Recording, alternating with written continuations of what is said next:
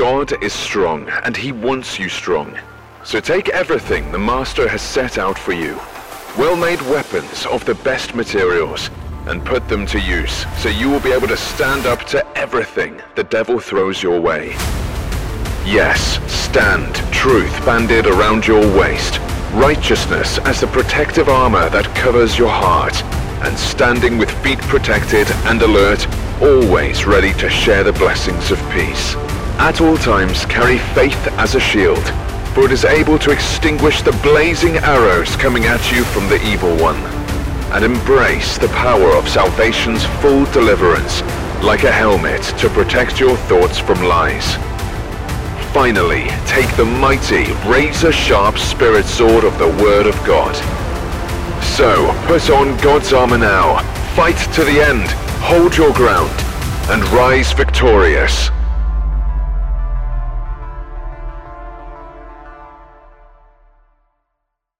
You've probably heard the story about the legend of Achilles. The Greek mythical hero was the great hero in Homer's Iliad. Now, Achilles had a very special secret about him. You see, when he was a little boy, his mother grabbed him by the heels and dipped him in the magical waters of the Styx River. And whatever the waters touched became invincible. So no wonder he was this great hero. In fact, in the first 9 years of the Trojan War, he ravaged the countryside and captured 12 cities. Nobody could stop Achilles, but there was a secret. And the secret was that when his mother dipped him to the river Styx, the water did not touch his heel because she was hanging on to them. Well, that secret was found out. And the Trojan prince Paris launched an arrow in an ambush of Achilles. It is said that the god Apollo grabbed the arrow and guided it to that secret spot, and it struck Achilles in the heel. He went down, and then he died. Now, why did I tell you that Greek myth? Because there's a powerful truth in that, and we all know it, don't we? We've all heard about the Achilles heel. That is, we all have vulnerabilities in our life. Achilles points that, well, when they get exposed, a lot of times we get in trouble because the evil one knows our weaknesses and fires his arrows of temptation and discouragement toward those weak places in our lives. Do you know the weak places in your life? Are you aware of the Achilles points in your life? You know, a lot of times we're more concerned about bragging about our strengths, and we kind of forget about our weaknesses, but the evil one does not. And that's why Paul wrote these important words as we continue on talking about Ephesians 6. Here's what he said. He said, therefore, put on every piece of God's armor, so that you will be able to resist the enemy in the time of evil. Then after the battle, you will still be standing firm. Stand your ground, says Paul, putting on the belt of truth and the body armor of God's righteousness. For shoes, put on the peace that comes from the good news, so that you will be able to fully be prepared. In addition to all of these, hold up the shield of faith to stop the fiery arrows of the devil. Put on salvation as your helmet, and take the sword of the Spirit, which is the word of God. Pray in the Spirit at all times and on every occasion. Stay alert and be persistent in your prayers for all believers everywhere. Paul says, put on all of God's armor. Cover your whole self up. Leave nothing exposed to the evil one. Now, what's so amazing about that passage of Scripture, if you think about it, is that God is saying, look, I want you to wear my armor. God is giving us his armor to wear. That's absolutely amazing, isn't it? What a gift from God. He doesn't say, hey, go find some armor or try to come up with a way to protect yourself. He says, look, if you want to be invincible, wear my armor. You know, I was thinking about that, and I was reminded of a story that's well known in the Old Testament. You probably know it too. It's found in 1 Samuel chapter 17. You know that story about David and Goliath? Well, before David gets on the scene, Goliath is coming out every day for 40 days, taunting the armies of Israel. The Philistines are on one hill, the Israelites on the other hill. There's a valley in between. And that giant comes out all suited up, over 9 feet tall, and he taunts the men who are all suited up on Israel's side with their armor. And he says, let's not just slaughter each other. You send out your champion to fight me, and winner takes all. If you guys win, if you kill me, then we will serve you. But if I kill your champion, you will serve us. And nobody had the courage to go out and face the giant. I probably wouldn't have either. Would you? But here comes David, the shepherd boy. He's come to check on the battle, which really isn't happening, and also to bring some supplies to see how his older brothers are doing. And when he shows up, he hears Goliath doing this, and he asks some innocent questions like, who is this guy? Who is he to defy the armies of the living God? Why doesn't somebody get out there and do something about it? And of course, his older brother kind of makes fun of him, but he persists, and word gets back to Saul. Now, I imagine it's something like this. Saul probably hears that there is a warrior in Israel who's willing to take on the giant. He's very confident he'll win. Saul must have been really encouraged by that until he saw David. And when he saw David, oh my goodness, he must have just been so discouraged.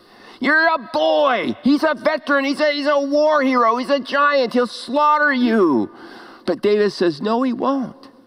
David says, I have fought off the predators that tried to kill our family sheep, and God gave me the strength to overcome them. And he's going to do the same thing with that giant. Well, eventually Saul just gives up, and he realizes he has no other choice.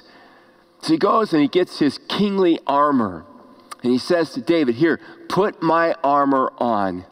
And David tries the armor, and it just does not fit right. It's clumsy, it's awkward, and finally he takes it off and he says, I can't fight that giant in this armor. I don't know, it doesn't fit me right, it doesn't feel right. And he just grabs a sling and grabs some stones, and he goes out there as the shepherd boy that he is. And he takes on the giant. When the giant sees him coming, the giant mocks him. He says, I'm going to tear you to pieces. But I want you to listen carefully. And I'm going to read this passage because a lot of times we think that David beat the giant with his sling and a stone, or as Malcolm Gladwell puts it in his book about this, he says it was because, David went out there and didn't fight a conventional battle. Now, some of those things are true, but here's really the reason why David won. Let's look at the text. It says, David replied to the Philistine, you came to me with sword, spear, and javelin. But I come to you, he says, in the name of the Lord of heaven's armies, the God of the armies of Israel, whom you have defied. Today, the Lord, he says, will conquer you, and the whole world will know there is a God in Israel. So you probably notice I underline a lot of things about God. He goes on, he says, and everyone assembled here will know that the Lord rescues his people, but not with sword and spear, and we could add sling. This is the Lord's battle, David says, and he will give you to us. Now look at those words for just a moment, because the way David beats Goliath is David puts on the armor of God. It is God who beats Goliath. He uses the shepherd boy, but it is David's absolute trust, implicit trust in God. It is the armor of God that gives him the capacity to conquer this giant. So what is the armor of God that you and I are invited to put on? Before we ask that question, though, I want to ask a different question. I want to ask this to those of us who call ourselves believer. And the question is, why? Why do we need this armor of God? I mean, after all, we have been forgiven of our sins. We have asked Christ into our life. His Holy Spirit has come to indwell our lives. I mean, shouldn't we, based on all of that, be able to live a victorious kind of Christian life? I mean, let's be honest. It is a struggle sometimes to consistently live victoriously in the Lord, isn't it? I struggle with it at times. How about you? So why is that? I mean, if sin's been dealt with, why do we still have these struggles? And as I was thinking about this message and, spiritual warfare, this thought came to my mind. I think this is really behind our vulnerabilities, if you want to jot it down. And that is, I think it's because we have a fear in our life. We have a fear about the loss of ourself. In other words, what I think drives our vulnerability and our weaknesses is fear and loss of self. Now, I want to share with you an illustration that really dramatizes that for a moment. I want to take you to Matthew chapter 26. It is a difficult scene because Jesus has conveyed to his disciples that he's going to be arrested, he's going to be beaten, he's going to be crucified, he's going to die. Now, he's told them that before. They haven't really wanted to listen, but it's finally kind of sinking in. And Peter responds and says to Jesus, not on my watch. Of course, I'm paraphrasing. He says, I will never deny you. I won't desert you. And if I have to, I'm going to die with you, Lord. Now, in Luke's account of it, Luke says that Jesus looks at Peter and says to him, Peter, Satan has asked to sift your soul. But I have prayed that your faith will not fail. And when you return, strengthen your brethren. In other words, what Jesus is saying, listen, I'm interceding for you, Peter. You don't know what you're up against. You're so unaware of how weak you really are. You're always boasting, you're always bragging, you're always thinking about your strengths. But listen, you're not going to stand with me. When it comes down to it, you're going to be afraid. You're going to be thinking about yourself. And how do I rescue me out of this situation? And what's true for Peter is true for all of us. Even in our closeness with Jesus. You know, sometimes fear comes at us like a giant. The arrows that Satan fires at us come at us like giants, right? Like you wake up the next day, you go to the doctor and you find out you have advanced cancer. Oh my goodness. Oh my goodness. Or that person you thought you were going to marry, your fiance, without you realizing it, somehow you didn't know. They were getting uncomfortable and they just tell you, I don't think it's going to work. Or you go to work and your job is gone. But you know, a lot of times, the way fear approaches us is extremely subtle. We don't even realize what's happening to us. I mean, the enemy doesn't always come to our front door. Sometimes he comes through a window that's been left open or unlocked. Let me explain to you what I mean. Let's go back to the beginning. Let's go to the garden scene. Let's go to that scene where Eve and Adam are there and the evil one comes, the devil comes. And he approaches Eve and he says to her or asks her, has God said that you're not to eat the fruit of any of the trees of the garden? Of course, God never said that. But he's just trying to get them to start to question God. And she says, no, we can eat the fruit of the trees of the garden. We just can't eat the fruit from that tree, the tree of the knowledge of good and evil. Can't even touch it. Of course, God never said that. But boy, she's kind of looking at that now with a little bit of what feels like maybe some envy, some desire. And the devil says to them, listen, God's keeping something from you. Take that fruit and eat it, and you'll be an Elohim. You will be a God. Don't let God define for you what is good and evil. You define for yourself what is good and evil. Man, that sounds like today, doesn't it? Like we all want to run around defining for ourselves what is good and evil. That's what our culture is into. And so she takes that fruit. And we've been living the disaster ever since as the children of Adam and Eve. And we all can relate to what happened to them because, you know, a lot of times what makes us vulnerable, what makes us weak, what makes us susceptible to the enemy's arrows and what cripples us and oftentimes brings destruction into our lives and into our families and our relationships is this fear that somehow if I follow the ways of God, I'm going to be missing out. And somehow God doesn't really have the best for me. And doing this or having this or fulfilling my desires is what will really complete me. And that's just insane when you think about it. But at the root of every temptation we face and then fall for is this idea that God's keeping something that if I did this, had that, tried this, I'd really be fulfilled. I mean, how is temptation coming your way these days? Is it coming like a Goliath, or is it just subtly kind of working its way in from different angles? See, that's what this new series is all about. Overcoming evil, the victory. We spent the last several weeks talking about evil itself. Now we're going to learn how to overcome evil and how we can overcome these weak spots in our life and fend off the arrows of the evil one and live a life that's consistent and victorious. Not perfect, but have some measure of being able to overcome evil and the evil one. And I hope you want that as much as I want that. All right, now let's answer that question I asked a few minutes ago, and that is, what does it mean to put on the armor of God? Let's answer it. Here we go. Ready? To put on God's armor is to actively, big word, don't forget it, is to actively and completely submit my will to God's will in every matter of my life, in every situation of my life. Now let that soak in and think about it.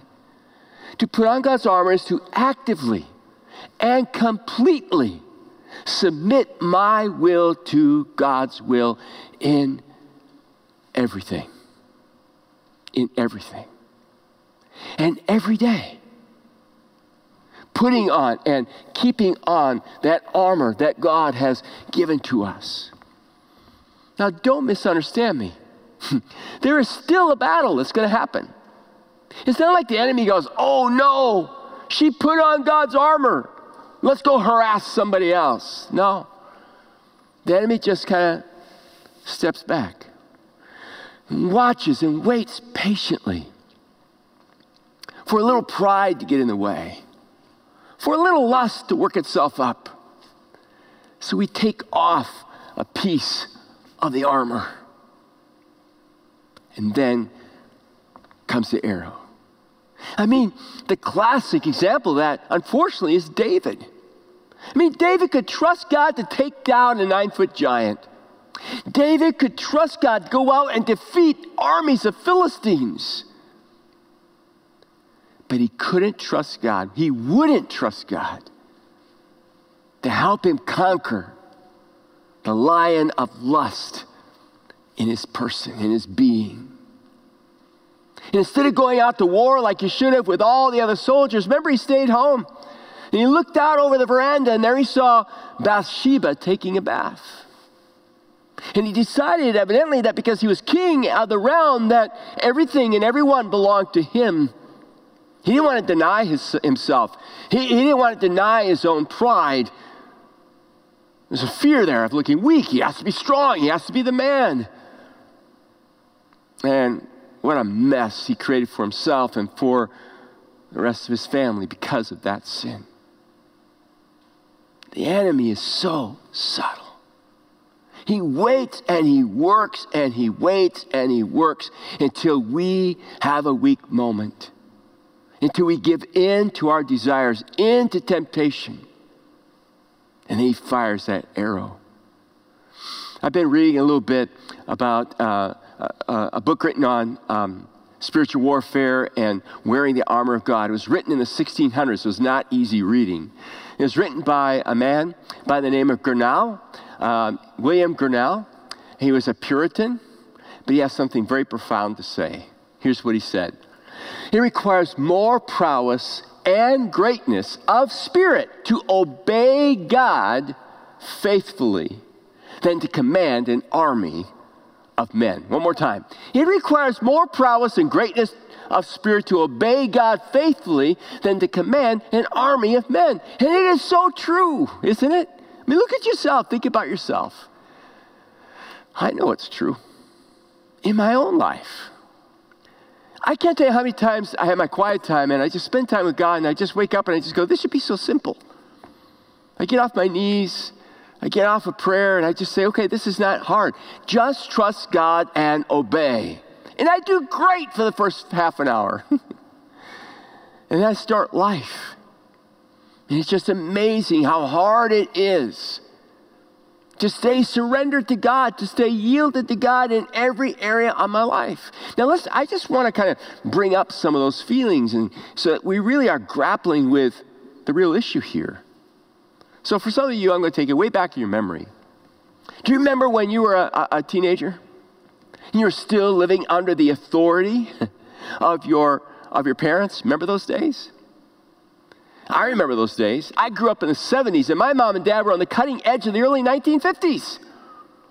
We clashed about so many of the guidelines that they wanted me to live by, and some were honestly ridiculous. Others were not. But I was so fearful of not fitting in with my peers. I wanted to fit in, and I wanted to experience what they were experiencing. And yet I knew I was supposed to listen to them, and I can still feel that battle raging back and forth in me. Man, it's hard in those moments to yield to your parents. Hard stuff. How about those of you who are married?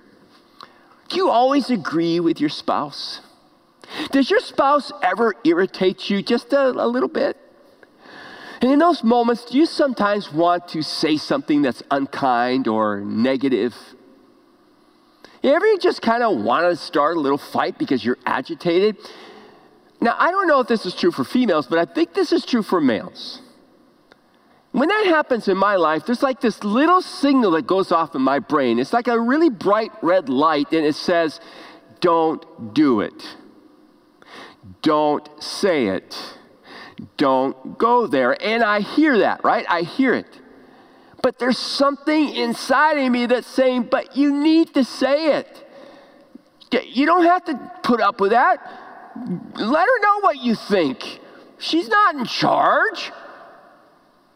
I mean, am I the only one that experiences that sometimes? And the closer I get to that line, the louder that noise gets. This is not going to end well. You know, in the end, you're going to have to say you're sorry. And yet I will still sometimes open my big mouth. Has that ever happened to you? It's like, what's going on here? Why can't I get a grip on this? It is so hard. And sometimes, I don't know about you, I just wish God would just grab my tongue and just stop me, right? Or I wish God would get a hold of somebody else and change them, or that God would just somehow, like magically enable me to overcome these thoughts or these ideas or these desires. But to put on the armor of God means that I have got to learn to submit those things to His authority. Or to put it another way, we could say it like this. The armor of God is literally a putting on of the privileges and benefits of the gospel. Say, what? Yeah. See, here's what oftentimes happens to us. I think a lot of times we look at what God tells us, and we see God as kind of being mean. Look at all God's rules. Why does He make life so hard? And that's the wrong way to think about God's word. It's the wrong way to think about what God has given to us. God's given us His armor. God's given us a supernatural capacity to honor Him and to glorify Him. But we've got to use that. We've got to exercise that. We can't just sit there and say, God, somehow make me do it. I mean, that's why why Paul uses this metaphor of a soldier, because he's trying to get something through to us. My son, Tim, was, I guess always is, a Marine. And he served for 8 years in the Marines. He had 2 combats in Afghanistan and a secret mission in the Persian Gulf. And when his group was together, they would get orders. And when they got those orders, they were not allowed to question the orders. Can you imagine an army where the commanding officer comes out and says, all right, men and women, here are your orders. And a private raises their hand and says, excuse me, sir, could you explain how you all arrived at this idea that we should go into combat and do it this way? See, there's a group of us that would like to form a couple of different committees and study this. If you give us about 2 weeks, we'll take a look at it, and then we'll come back and we may offer you some alternative plans. Or honestly, we may just decide this is not the best option to go with. Can you imagine an army like that? I mean, it would fail. It would be defeated. And whoever suggests that would be court-martialed. You are in the army. It means that you signed up to basically take your orders and execute those orders, even if it feels like a suicide mission. In essence, what Paul is saying to us is, look, if you're going to put the armor of God on, you're taking orders from God. You're submitting to his will. No matter how you feel, no matter how you think. So for instance, if my desires, if your desires are out of bounds with God's word in the area of sexuality, let's say, sex outside of marriage is wrong. No matter how strong those urges, no matter how big those desires, no matter if everybody else is doing it, I submit my will to God. Like a soldier. And I say, God, it's not about me, it's about you. I bring it under his authority. Or if there's somebody in my life that I can't stand, that's hurt me somehow, and I want to get even with them. What do I do when God says I'm supposed to love my enemies? In that moment, I have to submit myself to the will of God. That's what it means to put on the armor of God. I give him the battle. I don't own it. Or if God says that as a believer, I'm to submit to the authorities over me, even the unchristian authorities over me, that's not a suggestion. I mean, unless they're asking me to deny Christ, or to burn my Bible, or commit some heinous immoral act, some sin, I need to be submissive. Even if I don't like them, even if they're not the right party. I'm supposed to take those desires, that rebellion in me, that disagreement with me, and I'm supposed to submit it to God and say, God, I am your soldier. I am your servant. I'm submitting myself to you. And that is so hard to do. That can be so hard to do. But here's the beautiful thing. When I do it, regardless of how I feel, when I act on God's truth, when I submit to his authority, something comes alive in me. Something activates itself in me. I love that story in Luke chapter 8, where Jesus and his followers are out on a boat, and all of a sudden there's this horrendous storm. And some of these guys are veterans of the sea. So they knew that this was serious, and they thought they were going to drown.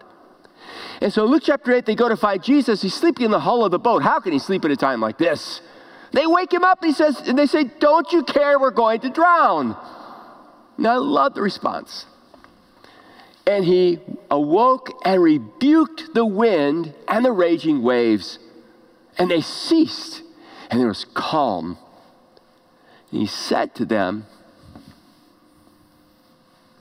where is your faith?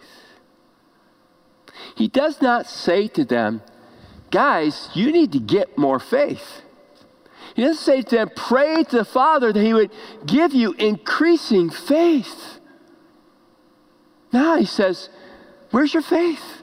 In other words, you've got some faith. Why aren't you exercising? You've been with me. You've seen what I'm doing. Why don't you exercise your faith in me? Same thing is true with the armor of God. God says, you've got my armor. Why aren't you using it? Or put it this way, putting on the armor of God is activating those benefits and those blessings and those privileges that he's given to you and me in Christ Jesus. See, you already have the armor. You don't need to go and get it. But what you need to do, what I need to do, is activate it. Begin to use it. So in the coming weekends, what we're going to do is we're going to go through Ephesians chapter 6, and we're going to take each piece of the armor that's been given to us. And obviously these are metaphors for what's already ours. And we're going to learn how to use them, how to activate them, and experience their power coming alive in us. And we're going to cover our vulnerabilities and our weaknesses with God's strength and learn to live victoriously. Are you ready to take the journey? Are you ready to suit up? Are you ready to experience God's supernatural power working in you? He's given you his armor. Let's pray. Father in heaven, we just thank you so much that you love us so much, that you have given us your very armor to wear, so that, Lord, we can live victoriously, so we can overcome sin and temptation and the fiery darts that the evil one hurls at us. Oh God, I pray in this new series, give us the faith and the confidence to believe that you have the best for us and that your way is the ultimate way. It's the right way. Thank you for sharing with us the benefits, the blessing, and the privilege of the power of the gospel. In Jesus' name, amen.